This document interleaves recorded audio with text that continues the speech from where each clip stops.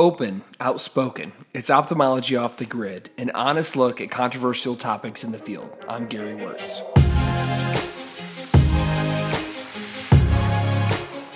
A universal condition that results from aging, presbyopia, quite simply is a fact of life which can be quite unsettling. That 40-year-old patient with 20/20 vision and a chief complaint of sudden, unexplained vision loss usually isn't ready to hear what I'm about to tell them, and I'm steadily approaching that milestone myself. Given that presbyopia will affect everyone eventually, this condition represents a major unmet need in ophthalmology. In recent years, thankfully, an increasing number of treatments and technologies have been developed to aid our presbyopia-correcting pursuits. To learn more about options available to us, I spoke to Dr. Greg Parkhurst, a successful refractive surgeon, to learn more about his experience. Greg shares insights into his practice, including his approaches to various patient groups, and discusses 3 milestones in vision development. We'll also hear from Greg on finding those perfect unicorn patients in the quest to correct presbyopia. Here's Greg.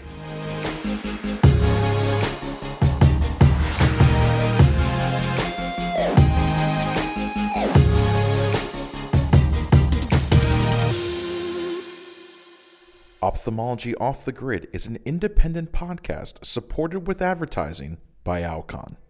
Thank you all for joining us today for another episode of Ophthalmology Off the Grid. This is Gary W&ouml, and today we have Dr. Greg Parkhurst with us. Greg is from San Antonio, Texas, and practices at Parkhurst New Vision. And Greg and I have had some great conversations over the past year or so, and always enjoy getting his perspectives on sort of the new, latest, and greatest techniques.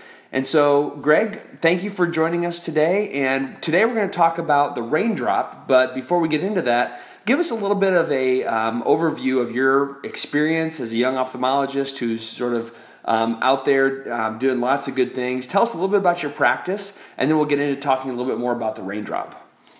Yeah, absolutely, Gary. Well, thanks so much for inviting me to join you on this. As far as my practice, I'm a refractive surgeon. So, I address approach almost every patient I see with kind of my refractive surgery hat on. So that includes all patients. If they're kids, I think about them in terms of where they are on their ocular maturity growth and when they're going to become eligible for a procedure. When they're old folks and they have cataracts already, I approach their cataract treatment plan from the perspective of how to give them the best quality of vision and least need for glasses. Certainly for all the patients in kind of the LASIK and presbyopic demographic, we're always looking at solutions to give best quality of vision at the same time, hopefully not have to be dependent on glass and contact lenses. So practice in San Antonio, it's a lot of refractive surgery. I would say the practice is about 50% cataract, but almost all of those are refractive in nature. And then the other 50% of the practice is devoted to laser refractive surgery, phakic IOLs, inlays, refractive lensectomy, and so forth. Also, we do a lot of work with optometry, so my practice is actually physically connected to the optometry college in San Antonio. It's called the University of Incarnate Word. And it's a newer OD school. It's only been around I think this is their 7th year now. And we have 4 optometry students, 4th years, rotate through our practice full-time. They spend about a month. And it's now a mandatory in-house rotation for every graduating student to spend a month in the refractive surgery practice. So they get to see all the pre- and post-op care. They see the procedures done. And so there's a lot of teaching going on in the optometric perspective.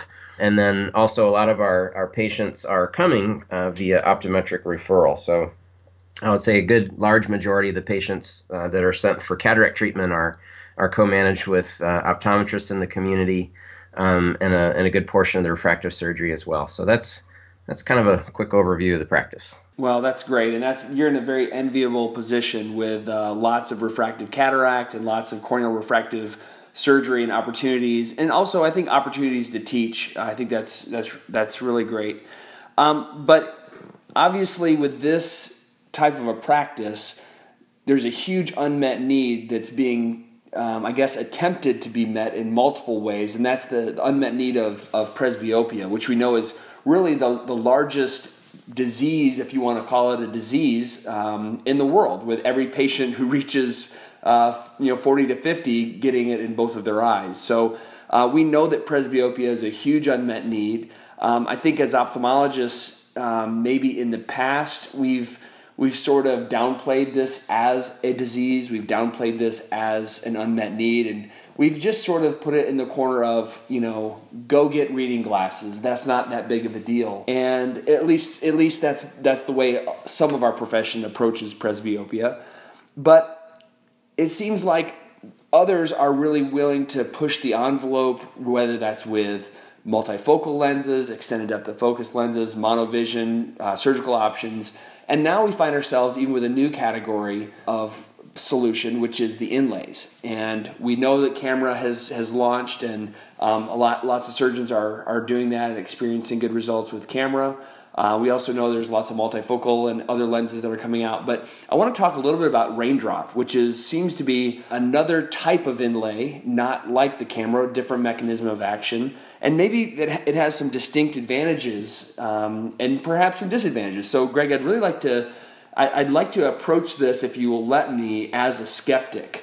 And not to be cruel or unusual, but I want to kind of really get at the meat of why you like raindrop, or what your experience has been with raindrop, and who are those patients, and how do you make that decision between maybe doing a different procedure or different technology, and where does raindrop fit into your practice? So with all that preamble, let's just start by saying, give me the ideal patient for a raindrop. You probably have lots of patients who maybe could go either way with different technologies, but who is the patient that walks into your office and you say, all right, this is going to be a great patient for raindrop, no question about it? Yeah, absolutely. So, and there's an immediate picture that comes to mind when you ask me that question, and it's actually a unicorn. We actually joke in the office about, all right, we found one. It's the raindrop unicorn. Okay, tell me about the raindrop unicorn. So there's camera unicorns too. Okay, but the raindrop unicorn is an early presbyope, so they're probably mid-40s, and they're a little bit hyperopic, and they've never had refractive surgery before. Okay, excellent. So what we found with raindrop is that these patients do best when they have a little bit of pre-existing hyperopia. So in fact, the ideal existing refraction in my practice is about +1 sphere. Really? Okay. Yeah. In my experience, the camera unicorns are also never had surgery before, but their existing refraction is slight myopia. Right. So what I mean by kind of unicorn means we can just do one procedure. We're not combining it with anything else. All they need is this inlay, and that pre-existing refraction needs to apply. The other thing is that these patients can't be too far into dysfunctional lens syndrome. So whether they're camera patients or raindrop patients, we're doing HD analyzer scans, and ideally we like to see the optical scatter index score less than 1.0. Now we see plenty of patients that come in with just presbyopia, maybe they're 60 or up, but usually their OSI score is going to be greater than 1, and we consider those patients to be better refractive lens exchange patients. It sounds like the HD analyzer then is really a decision gate for you all in terms of go, no go, inlay versus a lens-based procedure. Fair? It is, absolutely. So we're really glad we have the HD analyzer. We got it primarily when we started doing camera, but not so much as a centration. I mean, it's used for centration of the camera. But as you mentioned, even more importantly, it's a screener. And I've actually been surprised getting used to using that technology, how many patients out there have preclinical cataracts. I mean, you look at the slit lamp and you're like, oh man, this lens doesn't really impress me in terms of its cataract nature. But then you put them in the HD analyzer and you see all this light scatter, and you kind of hear from them why it is they're talking about their night vision's not as good. They need more light to read. Their visual acuity when they're looking at, sometimes at slide presentations if they're in a business that requires, PowerPoint. And then you can kind of understand from the patient's perspective why they're talking about their vision not being as good, but yet we don't really see an obvious cataract yet. So yeah, we're using HD Analyzer a lot. It's not a tool that says, you're a candidate for surgery or not, but it's a tool that says which procedure fits your eye the best. Right.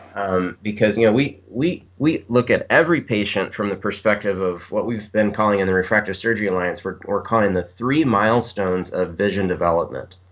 The first milestone is ocular maturity. That means it's a full-grown adult. Their vision or their myopia is no longer increasing. Their prescription is stable, along with full-grown adulthood. And there's a set of procedures most applicable to fixing at ocular maturity. Second one, presbyopia. And now it's great that we have a couple of inlays and another one coming down the pipeline soon to add to our toolbox to address that second milestone of vision development. And then the third one, of course, is cataracts. So the beauty of it is we have procedures, a total of 7 now. There's 7 procedures out there to address the 3 milestones of vision development. And the raindrop as well as the camera inlay are very important parts of that treatment plan. Okay. So tell me a little bit about your experience with, you said there's a camera, unicorn, those ideal patients tend to be more myopic. The raindrop ideal patient more on the hyperopic side. Mm-hmm. Will you use those inlays in that way? If you just find someone who's a little more myopic, you may switch over to using a camera, whereas if they're a little more on the hyperopic side, is that a decision tree for you as well, kind of where their baseline refraction is, or will you just go ahead and touch them up with the laser and use the inlay that you prefer? So I do use pre-existing refraction to help direct me towards which inlay I'm going to use. And if they're low hyperopes, they're great raindrop patients. Now, it turns out there's a lot more low hyperopic unicorns out there feeling the pain of presbyopia just by definition. Sure. So a younger low hyperope is going to manifest their presbyopia in a more significant way at a younger age. So, pre-stage 2 dysfunctional lens syndrome. The low myopes are kind of functioning a little better, so they tend to present a little older if they have myopia. But yeah, we do use that as a tool to help guide us. And another thing that's different about the 2 inlays right now is that camera is widely used in combination with laser vision correction. So you can do a LASIK to treat astigmatism or whatever the refractive error is, and then go ahead and add a camera to that.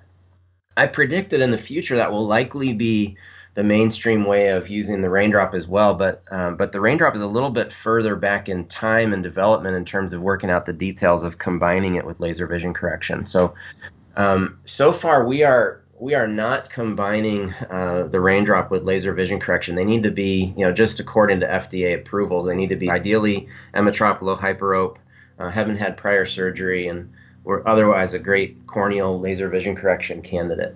So one other question is, what is your depth of your pocket that you're using? I know with the camera, there was some, over the years that kind of evolved. So what depth are you using for your pocket? So for pockets with cameras, we want to go about 2/3 deep in the cornea at least.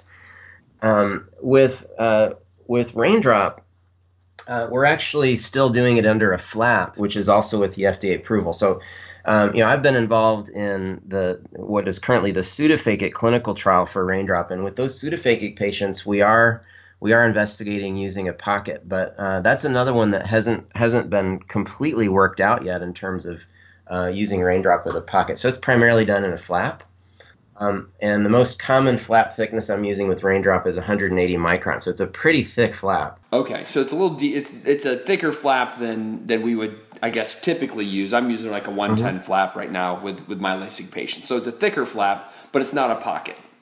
Correct. Yep. Now in the pseudophakic clinical trial that I alluded to, we're targeting 2/3 depth in the cornea, and we're still seeing that the raindrop has good effect up to about between 200 and 220 microns deep. But I think you mentioned early on in the conversation that camera has obviously a different mechanism of action with kind of that pinhole depth of focus versus the raindrop is creating a profocal cornea by making that little central bump. Right. So the deeper you go with raindrop, I mean there's a depth where you don't get the same effect.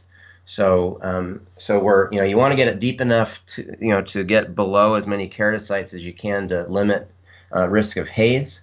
but yet you can't go so deep that you start to lose the effect of the inlay. I got you. As I was kind of doing a little bit of research on this, this is interesting because this is not a refractive lens as we would typically think about that. Am I correct in saying that? There's really no refractive power. It's basically a hydrogel that's basically like a soft contact lens, almost 80% water, and it's the same index of refraction as the cornea, or at least similar. So it's almost like we're adding tissue to the cornea to make a little profocal or multifocal bump. And it almost reminds me in some way of the old Crystal Lens HD, where they kind of had that bump on the surface. Is that a correct assessment? Yeah, that's right. Or the other thing it's similar to is some of the old, like if you were ever using LADAR wave in the past, they had that issue doing LASIK with leaving central islands. Right. It's almost like that, where it's actually it's increasing spherical aberration to increase depth of focus by creating this hyperprolate cornea centrally. Right. But the bump is only 2 millimeters in diameter, so that the peripheral cornea is still focused at distance, and then there's kind of a transition zone in between for intermediate vision. So that's kind of how it works. Now it does work extremely well. One of the things that we've been excited about is that even on post-op day 1, the patients are reading J1, J1 plus. So I don't think we often saw that with crystal lens, where the distance vision can be excellent and the very close near vision can be J1 plus. So there's a little more to it than that, but it works great. So would you consider this a multifocal cornea that you're creating? And if so, I know there's at least some question out there about glare and halos and the other type of multifocal symptoms. Tell me about your experience with that with your post-ops. So surprisingly, glare and halos have been minimal to none. Okay. When I started using it, I kind of thought of it as a multifocal optics. And in fact, I even used to show patients a model of a multifocal IOL that I had, like a big model. I could show them the rings and say, basically what we're doing is taking this idea and putting it on your cornea. And surely even with the most recent multifocal lenses, which are really good now, we still hear about glares and halos, especially early on in the first 2 or 3 months. You really see very, very little of that with raindrop. And I think there's a couple of reasons. Number one, there's only one ring to it, right? I mean, there's not like these concentric rings going out in diameter. It's only one. Right. Second thing is that it's only done in the non-dominant eye. So the dominant eye is left untouched. The distance and quality of vision in that eye is the same as it always was. And then finally, it actually is a different mechanism of action from what you think of with a multifocal. And the term that's been coined for this, it's a raindrop term, is profocal. So it's just kind of creating this hyperprolate cornea that's inducing spherical aberration to get a bigger range of focus. And it's not exactly the same kind of mechanism we think of in terms of putting multifocal optics in the IOL or even in the cornea, like you think of with intracore. Okay. Well, I'll be interested to learn more as time goes on with that. I kind of understand what you're saying, and it'll be interesting to kind of see how patients do and whether or not we have those issues. But I'm glad to hear in your practice it sounds like it's not really been much of an issue.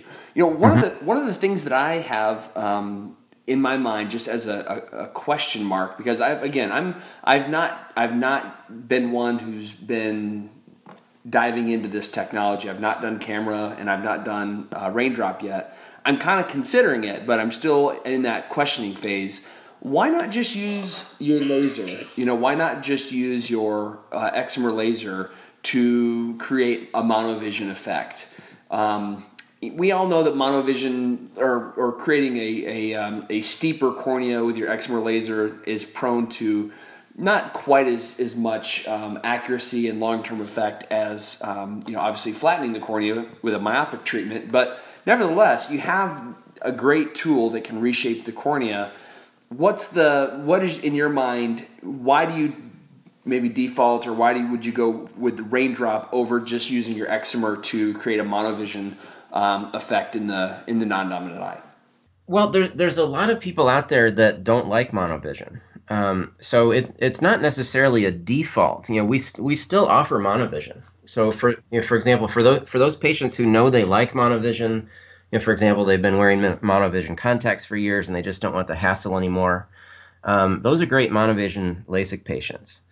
But for those patients that never did really like monovision or don't like the idea of the trade-off where they're giving up their distance to get back their near, this is a technology that's reversible, can also be done on the cornea, and you get back the near without having to give up distance. And I guess that's the key to it then. So do you feel like your patients are how much distance vision are patients giving up, if any, with raindrop? Are they losing a line or two, or is it like they're not giving up any distance vision and just gaining the near? So binocularly, they give up 0 lines of distance.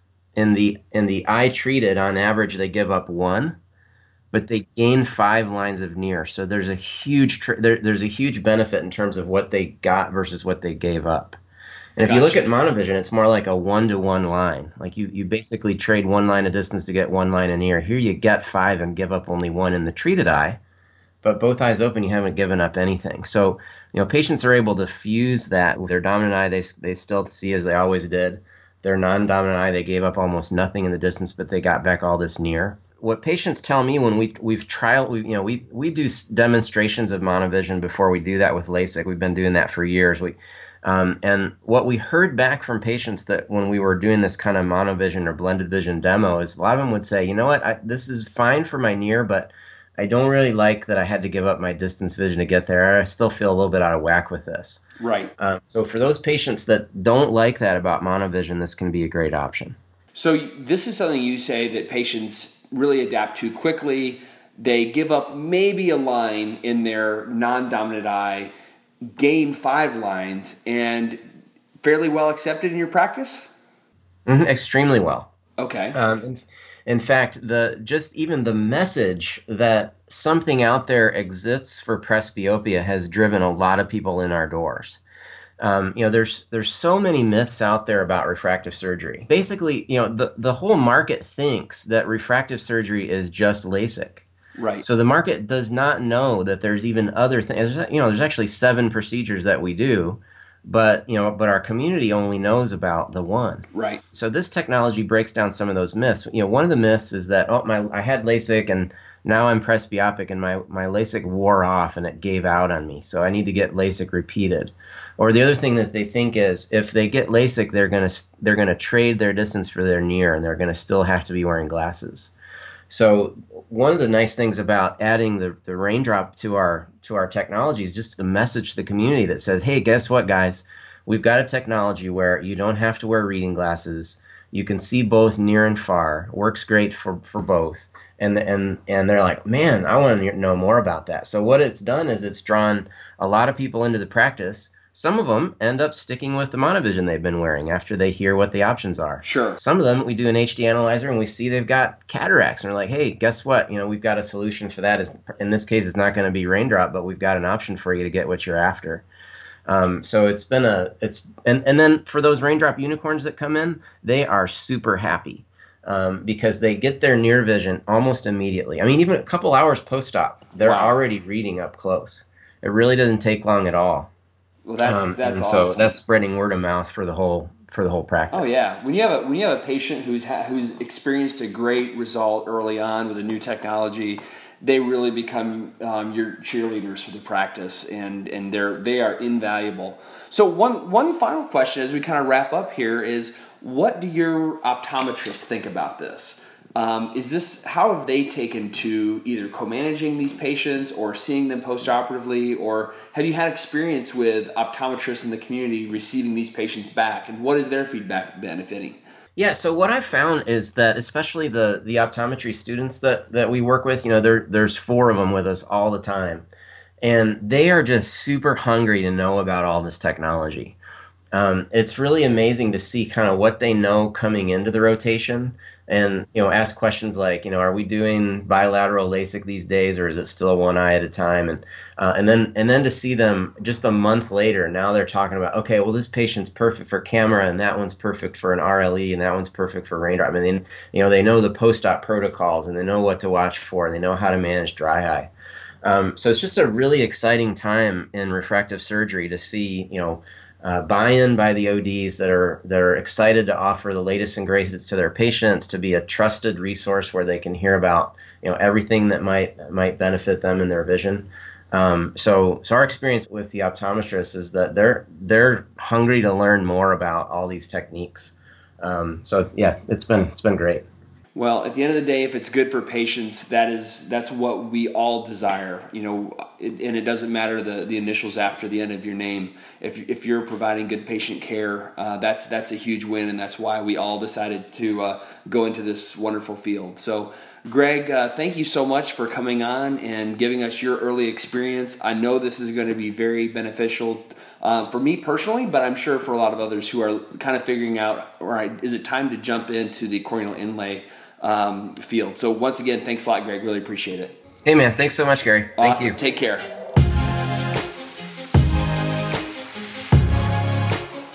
Presbyopia is a growing area of focus for many patients and their doctors. As evidenced by Greg's up-close experience, our solutions for managing presbyopia are growing, as is our understanding of their best uses. Thankfully, we have yet another tool in our belt to help these patients ward off the trappings of Father Time. This has been Ophthalmology Off the Grid with Dr. Gary Wirtz. To hear more, visit itube.net/podcasts. Be sure to rate, review, and subscribe, and stay tuned for more discussions on hot topics in ophthalmology. Thanks for listening.